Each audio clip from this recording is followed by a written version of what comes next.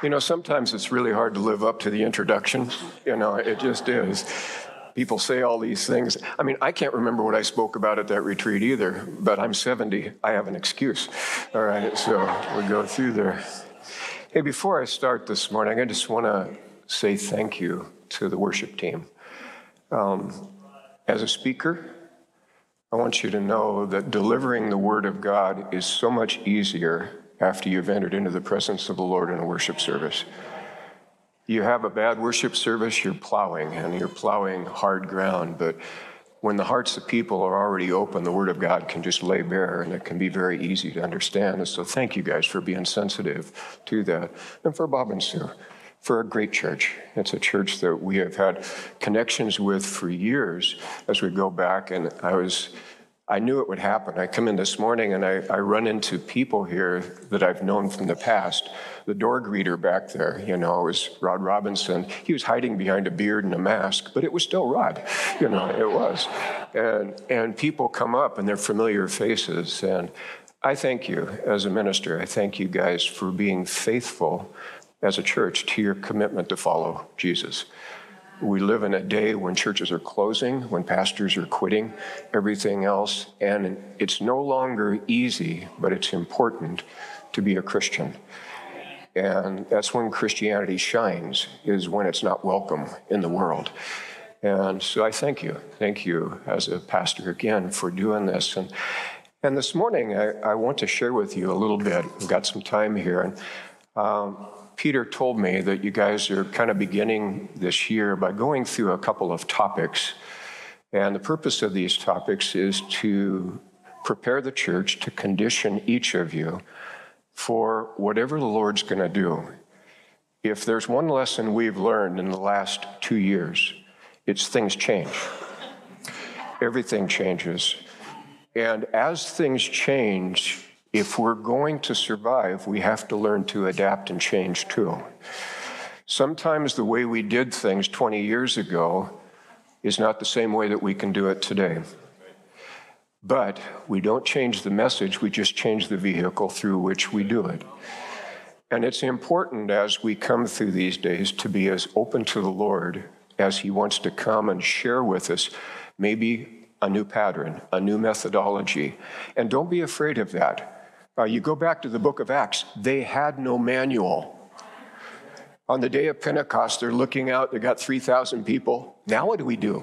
You know, and you know, you talk about church growth, but you go from 120 to 3,120 in one day. You can't teach somebody how to get ready for that. You just don't. You sit there saying, God, if you're not in this, we're going to die. We just are. And so we're looking now at this, and change is important. I'm a teacher. I'm involved in education, and know this, that as you go back and read some of the classic books on education, you will find this, that the definition of education and learning is change. And you may not understand that, but see, when you go to a school or a class and you learn information you did not know before you entered into that class, you leave a different person. You are changed. When you go to a technical school and you learn a skill that you could not perform earlier, you have changed. We're constantly changing. If we don't, something's wrong. I've got grandkids. I love these little guys. Sometimes,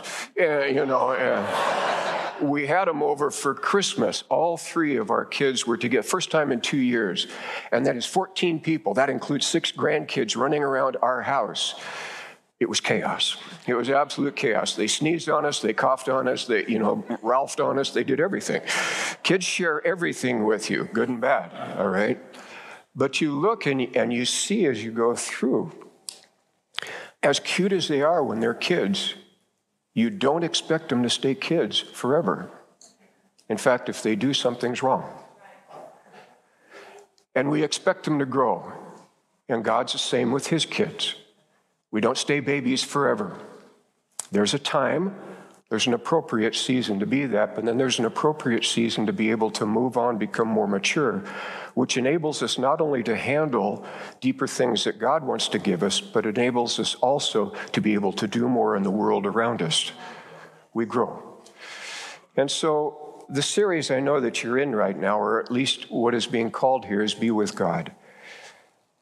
And as Peter and Tamar have communicated to me, the idea of this season is just to be aware of this. There's going to be several key components in being an effective disciple of Jesus. One is understanding you're going and understanding the power that's going to be in you, the Holy Spirit, and you work through all of this. But one of the keystones to our Christian life is the presence of God and to connect with Him. And to do that, it's in our time with Him that we change.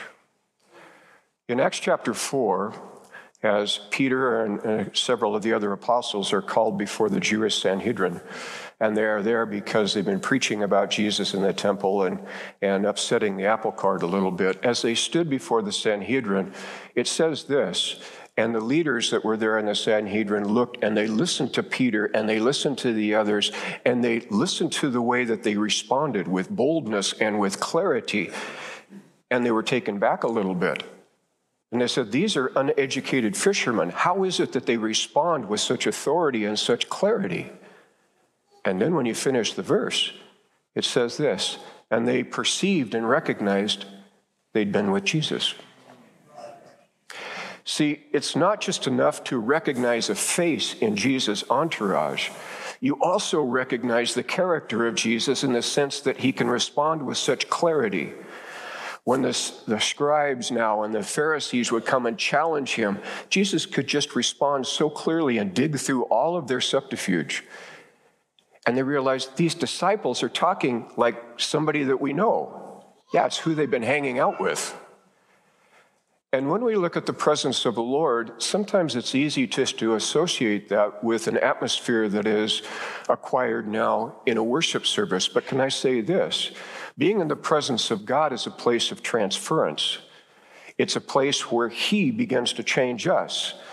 Clear example of this in the Bible is when Moses went up on the mountain to be in the presence of the Lord. He came down and he was shining. Moses changed. God did not. He changed because he'd spent 40 days in the presence of the Lord. And the people couldn't look at it. Why? Because he was looking more like God than he was like the rest of them. And this is what the presence of the Lord does. We begin to take on his mannerisms. We begin to allow his Spirit to infuse character in us. We allow our minds to be transformed so we can understand the will of God. Those are the things that take place in his presence. No wonder the psalmist said, one day in your courts is better than 1,000 out there. More can be accomplished here in one day than can be accomplished out there. And so as we look at this, what we are trying to say here is, if the presence of the Lord is that place where we grow and mature, how do we find the presence of the Lord? How do we get there? And I'd like to say this morning, that there are different paths to get you there. There's not just one. We can get into the presence of the Lord through prayer and fasting. And prayer and fasting are so crucial. We can get there now through worship, just like we did this morning. And you begin to feel the softness and the mercy of God that is there and so forth. We can get into the presence of the Lord by being in community with each other, because we pick up on the Spirit of God that is in other people. And iron sharpens iron so that we are benefited. This is what all the teaching is in the New Testament about the body, one body, many joints, and one joint has an impact upon the other joints that are there. It is the mutuality that we see there.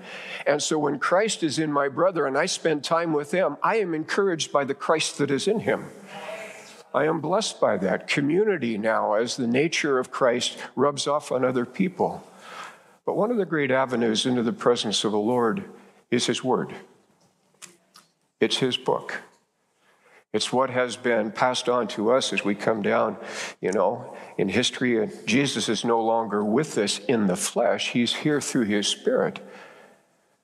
But yet that memorial that he has left behind is the Word of God.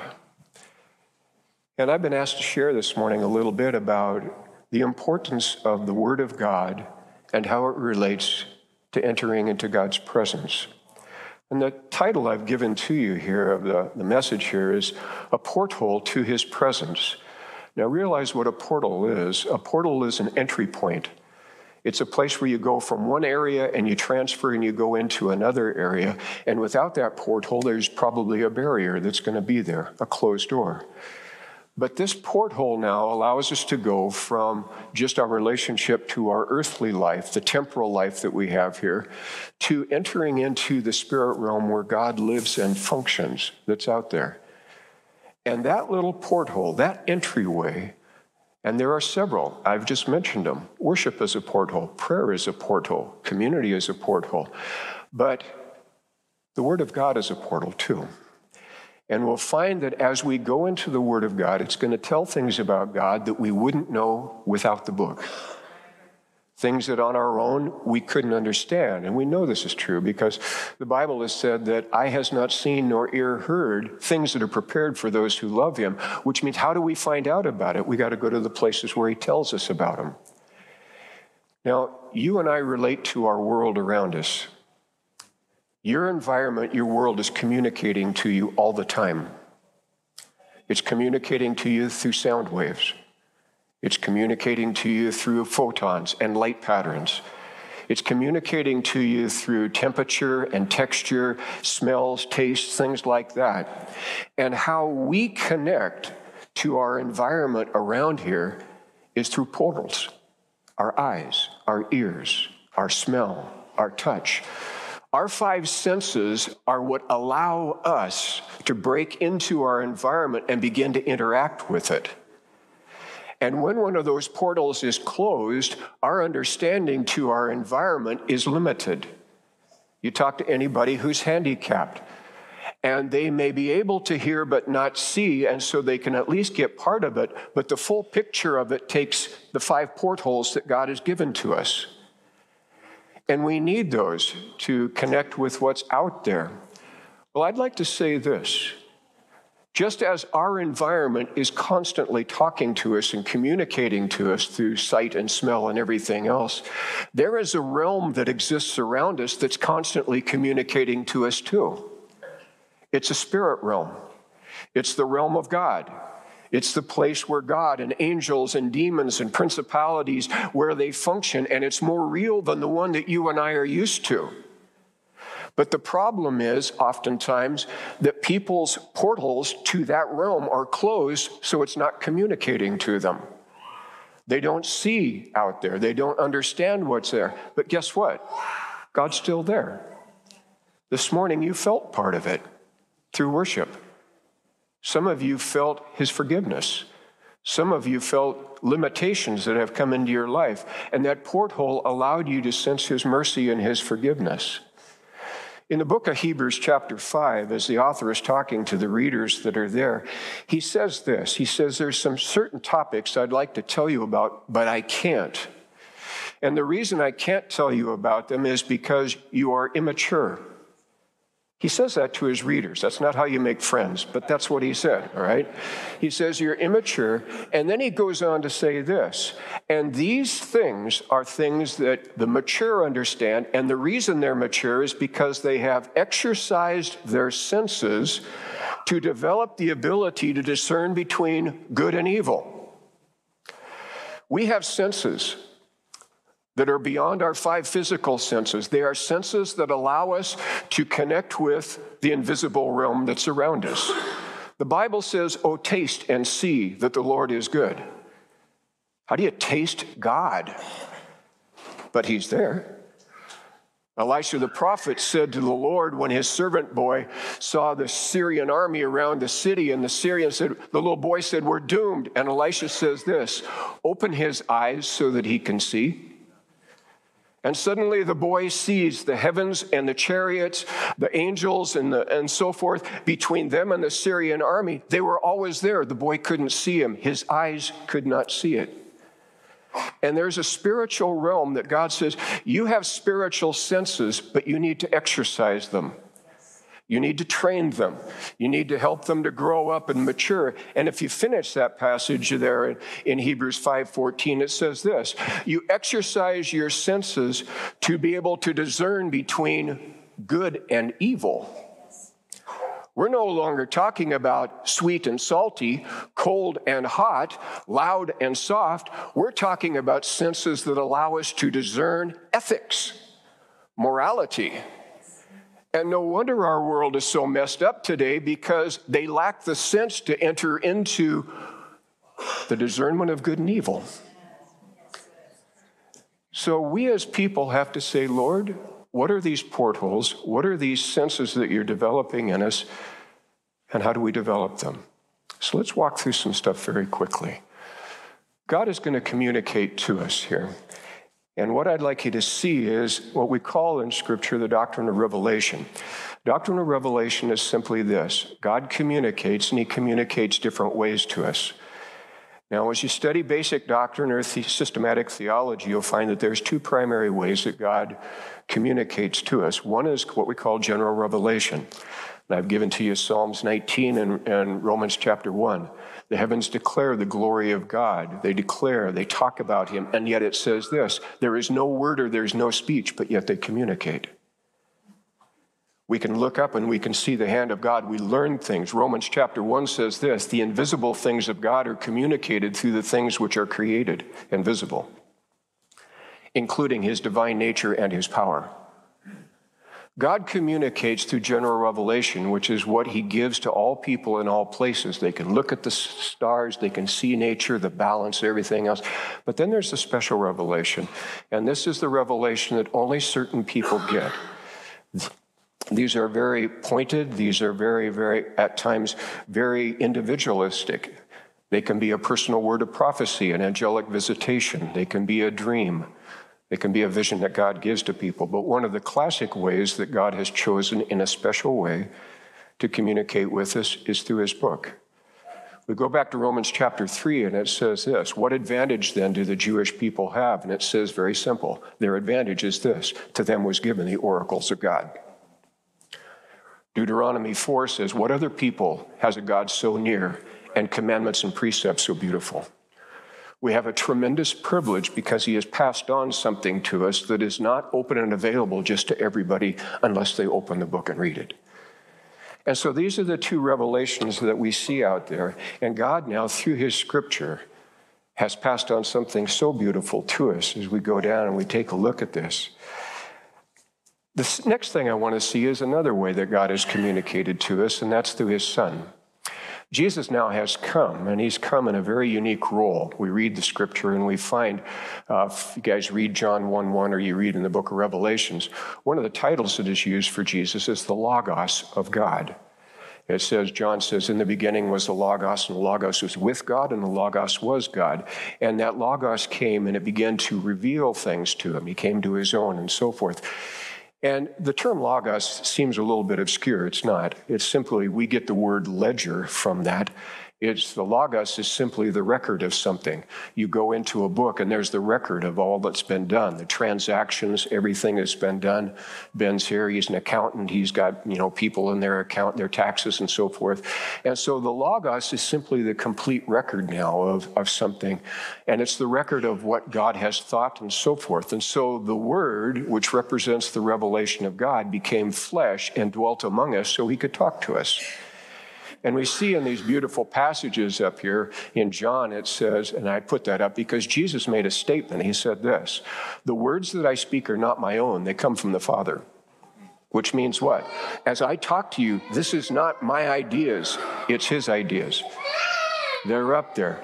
And so he comes and you begin to see Jesus is making very clear statement, and that is this: the words out of my mouth are his words. Listen to me. If you hear me, you've heard him. We see here also in the book of Luke, and it's such a beautiful story, and this is what ties in with what you guys are in the season being with him right now, and that is this. And this is a post-resurrection experience.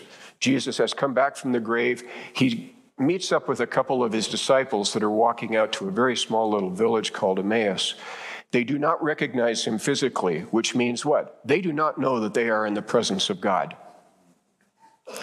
They're just walking along and a stranger comes and joins them. And as they're walking along, they're conversing about the events of the day that are there and so forth. And as they do, Jesus said, "What you talking about?" Well, haven't you heard? Are you not from around here? And he says, tell me about it. And they did. And then it says this. And then Jesus, starting in the law, went through the Psalms and the prophets and began to tell them everything about himself. That'd be a neat time, you know. You're sitting there walking with the creator of the universe and he's interpreting the Bible for you. You know, I'd pay money for that. I would, you know. And so they're going along and they still don't know who the guy is. And he's going through, but as you go through the chapter, they're talking to each other. And when they finally get to their destination, they said this, hey, did you feel what I did when that guy was talking? My heart was burning. And this was not because of bad hummus. Something else was going on inside. What is there? And it said, yeah, and for the first time in my life, my understanding opened up. Notice what happens when God is present. The book begins to make sense. And then finally, when he broke bread, they got to their destination and says, now we know who you are. All right. And they finally caught on. But it's interesting how when you enter into the presence of God, God's communication begins to take on a new clarity. And this is such a beautiful thing for us. Our next thing that we'll look at is people meet with God when they spend time in his word. Now, not only when we're in God's presence does his word make sense, but I'll say it goes the other way too. When you are in the word, his presence begins to come. In Daniel chapter 9, in Daniel 9, we look at it, and they're a little bit out of order, I'll start with there. In Daniel chapter 9, we go up, and Daniel is reading in the book of Jeremiah. He's sitting there, he's in Babylon, he's in captivity. He's reading Jeremiah, one of the prophecies about how long Israel will be in captivity. And as he's reading this book and he's beginning to pray over it, and so suddenly God begins to talk with him and gives him one of the most intricate prophecies of the Old Testament about Jesus coming, the work of redemption and so forth. Why? Because he'd been in the Word. The Ethiopian eunuch in Acts chapter 8, he's in his chariot going back from Jerusalem, back to Ethiopia. He's sitting there reading the scroll of Isaiah. He does not understand what he's reading. He's just reading it. Sounds like most of our devotions in the morning. Have no idea what this is about, you know. And he's sitting there and he goes through, and suddenly Philip walks up and he yells at him, do you understand what you're reading? And he says, how can I understand unless somebody explains it? Come on in. Hops up in the chariot, and he starts reading it, and he begins, and what does he do? He introduces the eunuch to Jesus. It's the one that Isaiah was prophesying about. And the thing began to move in his heart. Finally, they're going along, and the eunuch said, there's water. What's going to stop me from being baptized at this point? And the last one I put up here is just a beautiful one. This comes from, and you don't see it in the text, it comes from Jewish tradition. It comes from John 1. This is when Jesus is manifesting himself, and the apostles are going out and beginning to collect those that are going to become the disciples. And Philip goes out and grabs this guy named Nathanael, and he's sitting under his fig tree. We say, okay, big deal. No, it is. Because in the Jewish understanding, and this goes back to two prophecies in Micah and Zechariah, in the Messianic kingdom, it's believed that every man will sit under his fig tree and under his vine, and that is where he's going to read the word of God, and that's where he's going to communicate. And the implication is that's what Nathanael was doing. He's thinking about the scriptures. He's meditating on the scriptures, and suddenly Philip comes and says, hey, you got to meet who we just met. His time in the word led to his encounter with Jesus Christ. It led him into the presence of the Lord. And as he walks up, Jesus says, behold, an Israelite in whom is no guile. And he says, how did you know me? I saw you sitting under the tree. I saw you meditating upon it and wondering how God is going to perform his. As you spend time in that, I'll come and meet with you. So when we do spend time in the Word of God, it has an impact in our life. Now, the next one is what happens now when people spend time in the Word of God. Now, I've given you two scriptures here. These are very important scriptures. One of them is from Psalms 19, and it's a great section. If you're not familiar with the Psalms, if you're new in the faith and so forth, there's two main Psalms that talk about the word of the Lord, Psalms 19 and Psalms 119.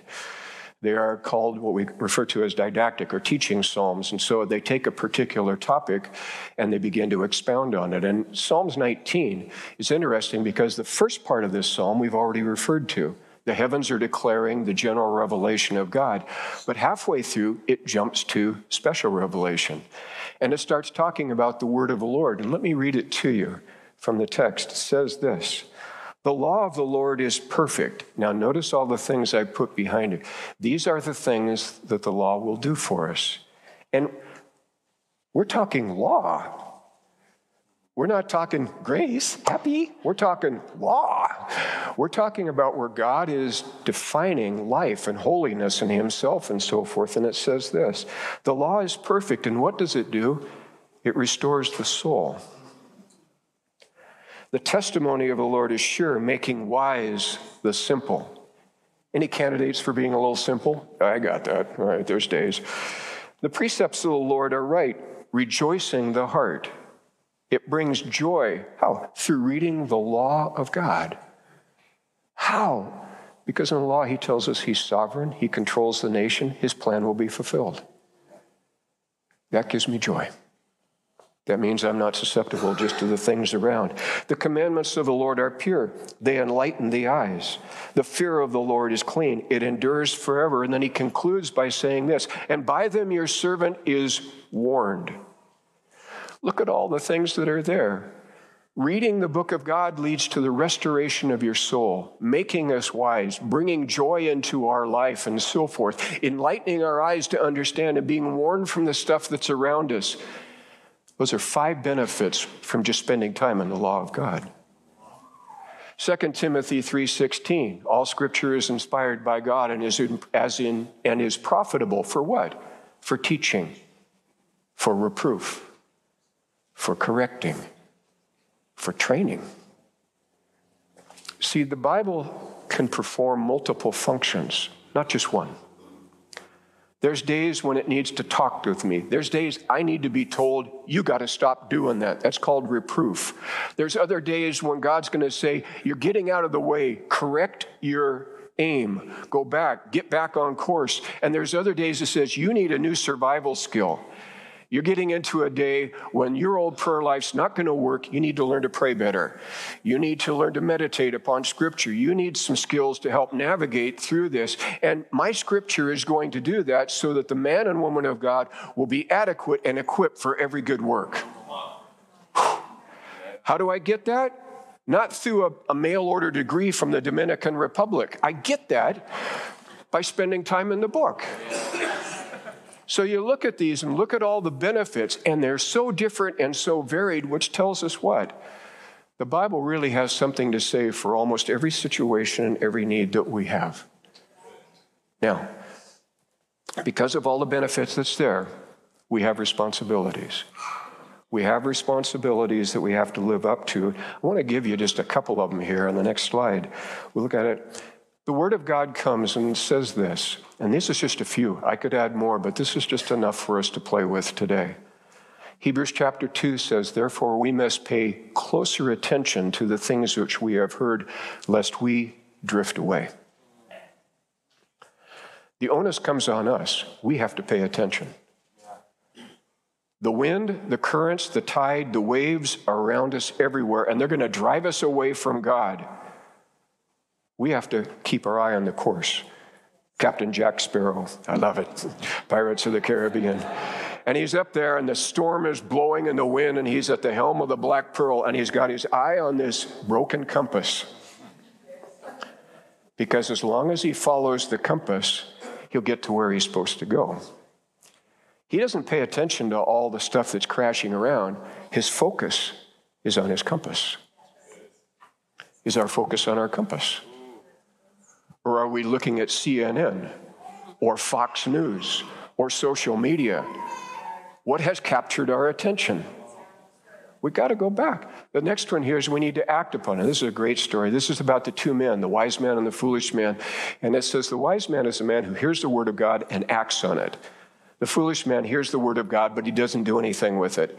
And they erect their houses, which is symbolic of their life. And what we see is this: when the storms come, one immediately falls. Stability comes because somebody acts on the word of God. They both heard the word of God. The difference is what you do with it. We need to act with it. The next one is this. This is the parable of the sower. The parable of the sower is that that's sown on stony ground. It goes in and it says this, it immediately springs up. So the seed gets there, but the soil is very shallow. It immediately springs up and people say, yes, look at it go. No, because then the sun comes out and it says, and it immediately dried up.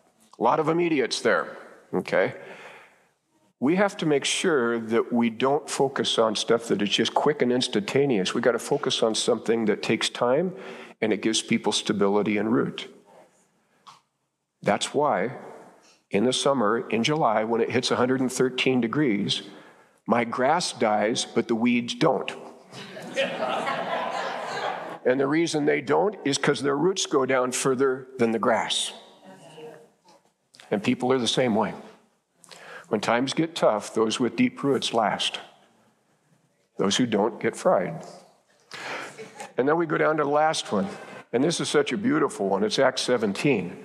This is the Bereans. As Paul goes from Thessalonica down to Berea, it says this, and the Bereans had a character quality that was very beautiful. It says this, whenever they heard Paul preach something, it says they went back and daily they would search the scriptures to see if what they had heard was true. And it says they were more noble-minded than the Thessalonians, which means the Thessalonians would hear things, but they wouldn't go back and check them out in the scripture to make sure that they were accurate. One of the tragedies that you'll find in the book of Corinthians is this. How many times when Paul writes to the church at Corinth, he has to say this, don't you know? Don't you know? Don't you know? Don't you know? He says to the church at Thessalonica, don't you remember when I was with you, I told you this? Well, maybe. Well, I told it to you, you heard the words, but guess what? Those words no longer have any meaning in your life. See, it's not enough for us to hear a great message on Sunday morning. Peter, Tamar, Bob, we get you for 35 minutes a week. What's filling our heads the rest of the week? Whatever we fill our heads with the rest of the week will have more impact on us than the 35 minutes that we get here. We've got to go and we've got to, go back to it daily and begin to see the things that are there, what God wants to do in our life. Let's keep going. Now, just as we have responsibilities, we've got our next one. There are things that are going to keep you from the Word of God. There just are. The devil's going to do it. We see it in the parable of the sower there. The seed, the Word of God is sown, and birds come and pull it away. And how many of us, by the time we pull out of the parking lot, Satan's already trying to pull away the seed that's been planted. He does that. He's very quick about doing that. And as we go into this slide, what we're going to see is this. There are times now, and I'm dropping down a little bit in there so you can see it's slide number 8. There are dangers now that are keeping us away from the Word of God. And some of the dangers that you're going to see is Satan. Paul's going to say this to the church at Corinth. He says, I'm afraid that as Satan beguiled Eve, he's going to come and he's going to rob you and take you away from the simplicity of the gospel. He's going to make things so complicated that you're going to be taught between all these opinions. And guess what? If he gets you to go back and forth between all these opinions, you're going to become double-minded and unstable. Stay with the singleness, the simplicity of the gospel. Satan will do this. False teachers are going to come in. You see the passage there in 2 Peter. They're going to come and they're going to twist and distort the Word of God. They won't deny it. They'll just twist it to the point they can get it to say whatever they want it to say. And this is a big danger. You see the next one, disinterest. Some people just take the Word of God and set it aside. They have no value for it. They're not going to take any time. And Satan says, fine, there's other things more important. Just put your Bible over there, don't read it, and so forth, and focus on these. And these are the things that we tend to focus on, what we're going to wear, what we're going to eat, where we're going to live. And he says this, seek first the kingdom, not these things. And so you're going to go through, and then he's going to come down and says, empty forms of religion. It is interesting, as Paul is talking to Timothy, and we'll refer to that in just a minute, a little bit more. But as Paul talks to Timothy, he says, the reason I left you in Ephesus was so that you could confront people that are teaching weird stuff. You need to understand what the truth is so that you can begin to point out the weird stuff that's out there at this point and just realize what's happening. And these are people that hide behind a form of godliness, but they deny the power thereof. They'll hide behind sacramentalism or worship or a religious system, but there's no life. There's no power that's there. And so it's interesting how Satan can come in religious garbs and still keep us away from the Word of God. And as we go down, and we'll look at the next slide up here, we'll just look at now these dangers that are out there. And you look down at, and there are certain things now that we can do to offset this. And I'd love to go into this. Hopefully your leadership is going to take you through this time. These are what we call spiritual formation. These are spiritual disciplines that help us strengthen our ability to hear from God when it comes to his communication.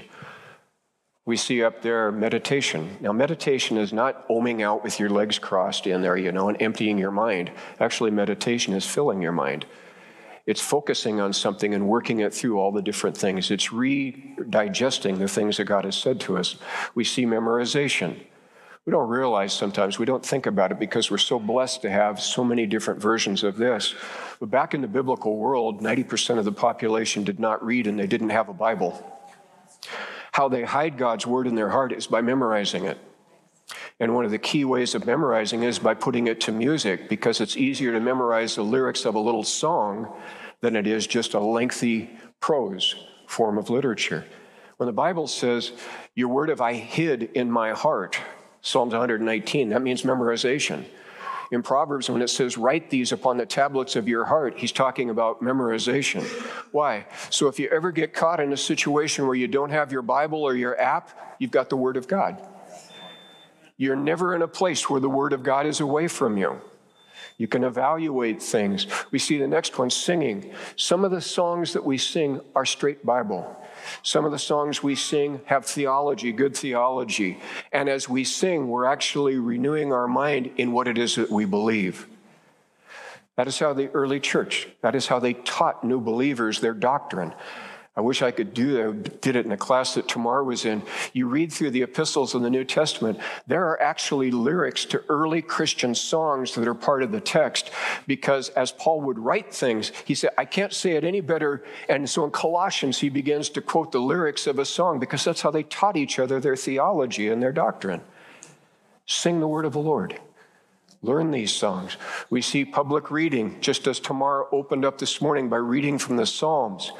Just hearing the word of God brings it back. It reminds us of things that we've seen before, and then finally teaching and preaching, which we're trying to do here today with you and so forth. Now, I'm going to have to end with this. Our time is running out, but I want to go to a slide that talks about the reminders that God's people had. And in here, I want to show you as we go back, and I'm going to read a passage for you here. It's listed up there. It's Deuteronomy chapter 6. And I want you just to listen to the words here.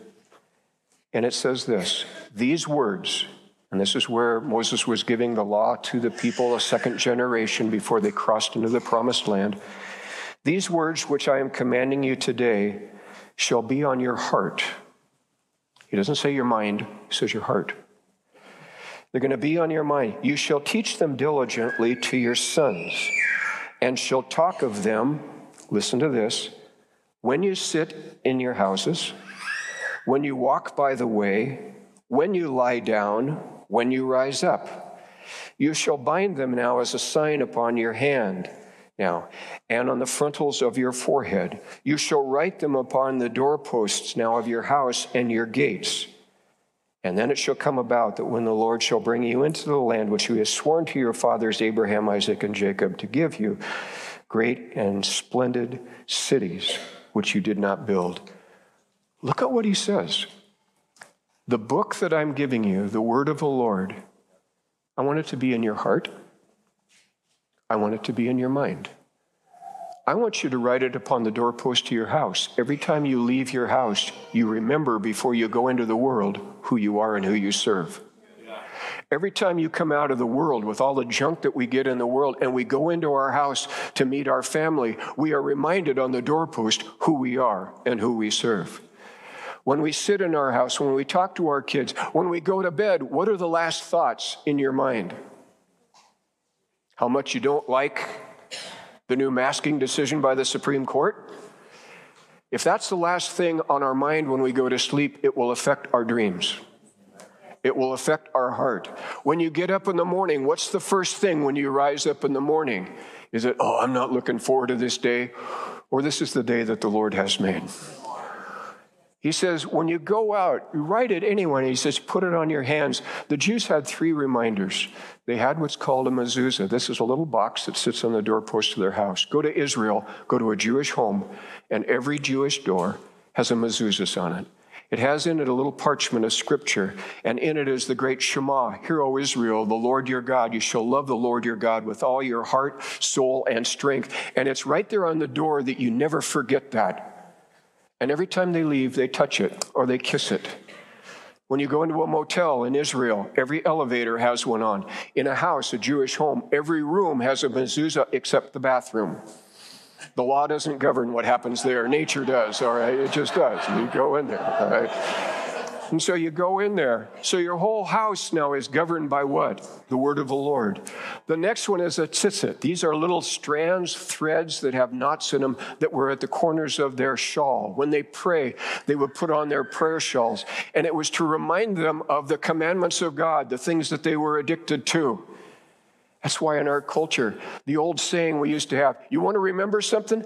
Tie a string around your finger. Tying the knot is indicating there's something I'm supposed to remember. When you wear a shawl and those things are down there on the bottom of it, and you're walking along and you see those threads on the bottom, it reminds you, you have to live by the commandments too. It needs to be in your clothing.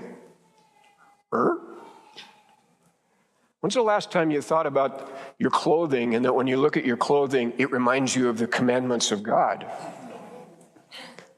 All right. The last one, tefillin. These are the little leather box that the Orthodox Jews will tie on their arms and their forehead. If you ever go to a synagogue, you have a chance to go to the Wailing Wall.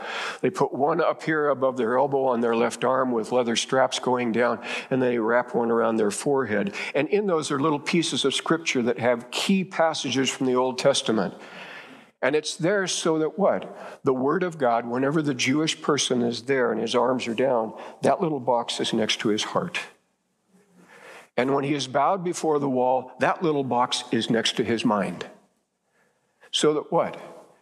Once a day, and every Jew is required, except on Shabbat, every Jew is required once a day, the males, to put on the tefillin. Why?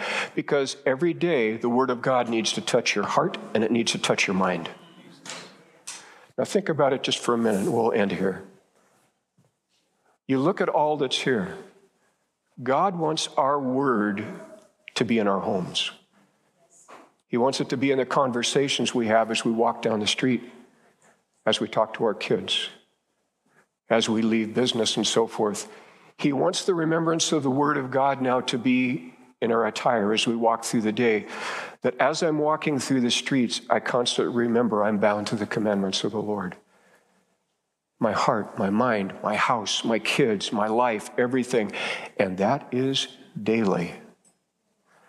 Now, God's saying something not to be legalistic. He's just saying something very specific, and that is this. As God's people, we can't go very long without connecting to God through His Word. We need daily reminders, not so that we can put a notch in our Bible that we've done our devos for the day. No. It's because it's in the Bible that the things that enlighten our eyes, bring joy to our heart, cause us not to be simple and naive, warns us about, if I don't go there very often, I'm going to lose sight of it. And the world's going to flood in with all of its stuff, and I'm going to lose my peace. I'm going to lose my joy. I'm going to lose my insights. Why? Because I don't follow the little reminders God once worked into my daily routine. I want to close today with a scripture. And I'd like you to turn, if you've got your Bibles, I'd like you to turn. It's in the book of Thessalonians.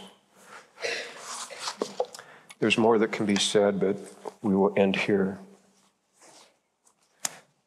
Due to the nature of our situation now with the pandemic and massive inflation and just the threat of war again and all kinds of stuff, a lot of Christians are constantly asking the question, are we in the last days? Are we approaching the end times? How close are we? And so forth. I can't tell you the day and the hour, If I do, I'm an idiot, because the Bible says nobody knows, all right? So I'm not going to put myself in that category.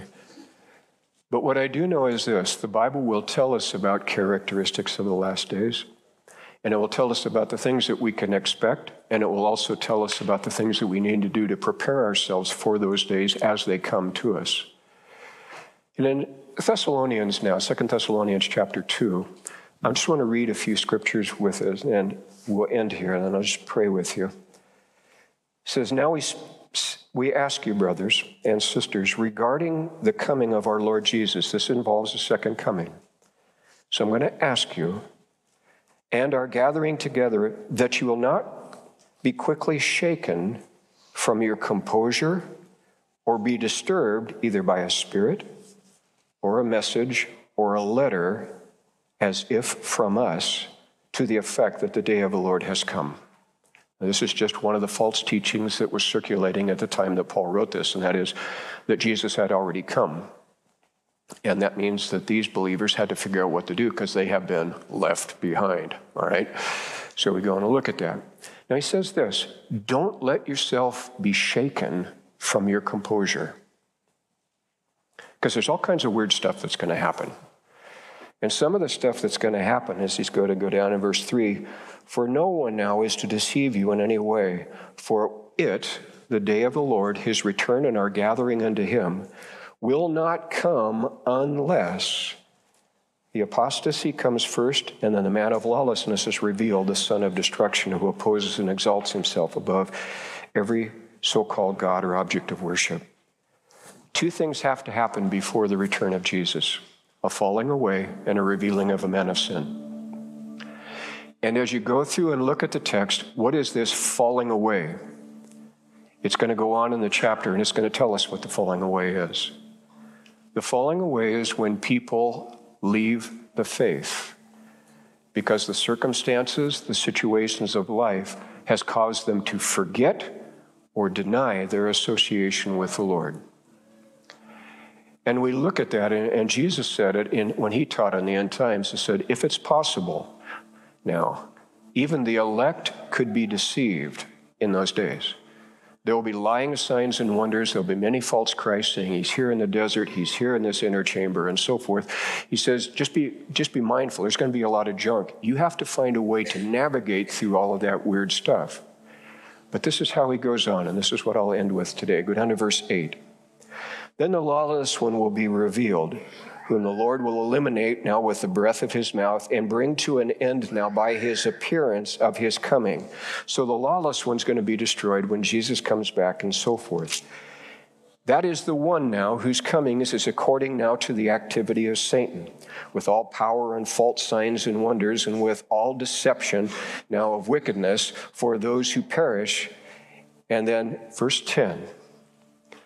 Notice who it is who gets deceived by the signs and wonders, who gets deceived by the deceptive teachings of the lawless one and so forth. It's this: it's because they did not accept the love of truth.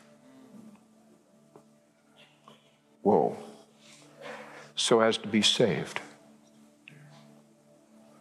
For this reason, God will send upon them a deluding influence so that they will believe what is false, in order that they all may be judged who did not believe the truth, but took pleasure in wickedness. Why are people going to fall away? Because they never learned to love the truth. They never fell in love with the book. And because they don't fall in love with the book, signs and wonders and deceptive ideas are going to draw them aside to other things, and they will fall away. Which means what? As we approach the end times, and this I know for absolute certainty, we're closer today than we were yesterday. All right? You can say that and be 100% accurate, all right? Look at our world today. Our culture has thrown its mind away. The stuff that they say is truth and the stuff that they're trying to foist upon us and so forth. And the tragedy is this: some Christians are getting caught up in it. Why? Because their first love is not God, His Word, His presence. The thing that has preoccupied their minds is the distractions that are out there. None of us know where this is going. None of us knows what the next year holds. But the guy who inspired this book does. He knows what the future, he sees the end from the beginning. And what we need to know as we approach these days is how much I need to sit at his feet. When my heart gets so upset by what's going on in the world, can I find a place that rejoices the heart, a place that enlightens the eye, a place that gives wisdom to the naive? Can I find a safe place that I can go, that God can bring wholeness to my heart? Because when I go into the word of the Lord will meet us. He'll meet with us. He'll talk with us. And that's how he's chosen to do it now for centuries. So, being with God, that's our theme. And what I want to say is there's lots of different ways to be with God. But one way that I want to leave you with is be with God through his word. Go in there, learn as much as you can about him. Let him talk to you. Let his Holy Spirit begin to interpret and enlighten and so forth. And what you'll find is this: the days will get crazy, but your heart won't. And like a weaned child, you can comfort yourself when everything else is agitated around you. Why? You got a safe place, a place to go. Let me pray for you. Father, we just thank you. We thank you for your church. We thank you for your Spirit that lives in the church. We thank you for your word that gives us a clear look at what you want to say to us all. You have given us gifts, great gifts. And our job is to make sure that we handle those gifts with respect, with love. And so I pray that as this church, City Harvest, ventures into this next season, you will show up in the Word as they read, as they journal, as they memorize, as they meditate. They will come in contact with you, and that they will find their hearts burn. They will find the eyes of their understanding being opened. And I pray that for them, for the leaders, and for everybody that's here. Thank you, Father.